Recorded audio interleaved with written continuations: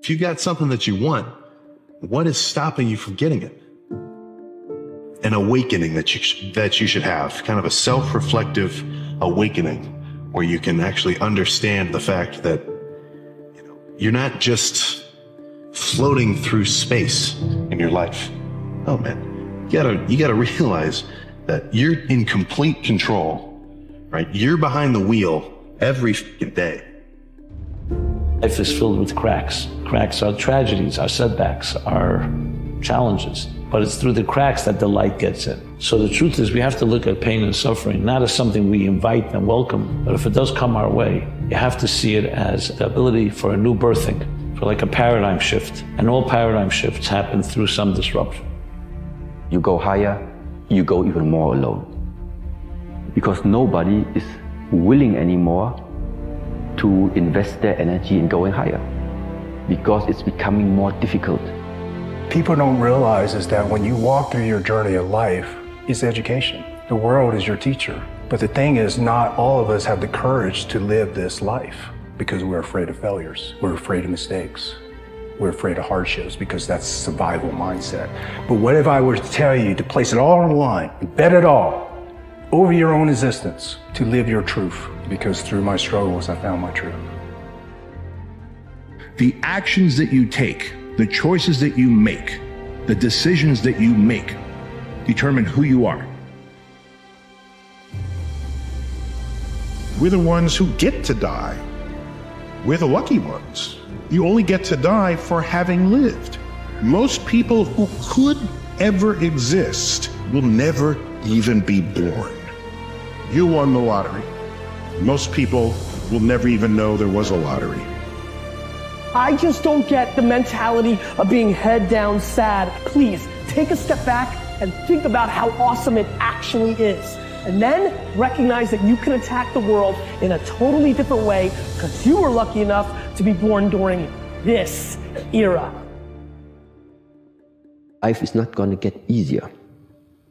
It's just that your mind and your body become more resistant, more strong.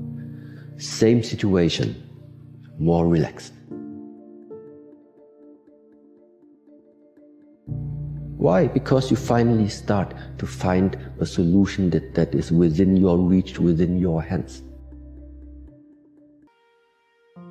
Life is like a puzzle. Life is like pieces of things that go through your life. Images that are small fragments if someone sees them individually. But for you, you realize they're part of a bigger picture. If people knew all the things that you had survived so far, things that you've been through, if they only saw the big picture of your life, instead of hating on you, instead of dismissing you or disrespecting you, they would stand and give a standing ovation that you could even stand after all you've been through. But the reason why you survived is because there's something inside of you that is being transformed so that everyone else can see that every caterpillar can become a butterfly. But you gotta come out of cocoon.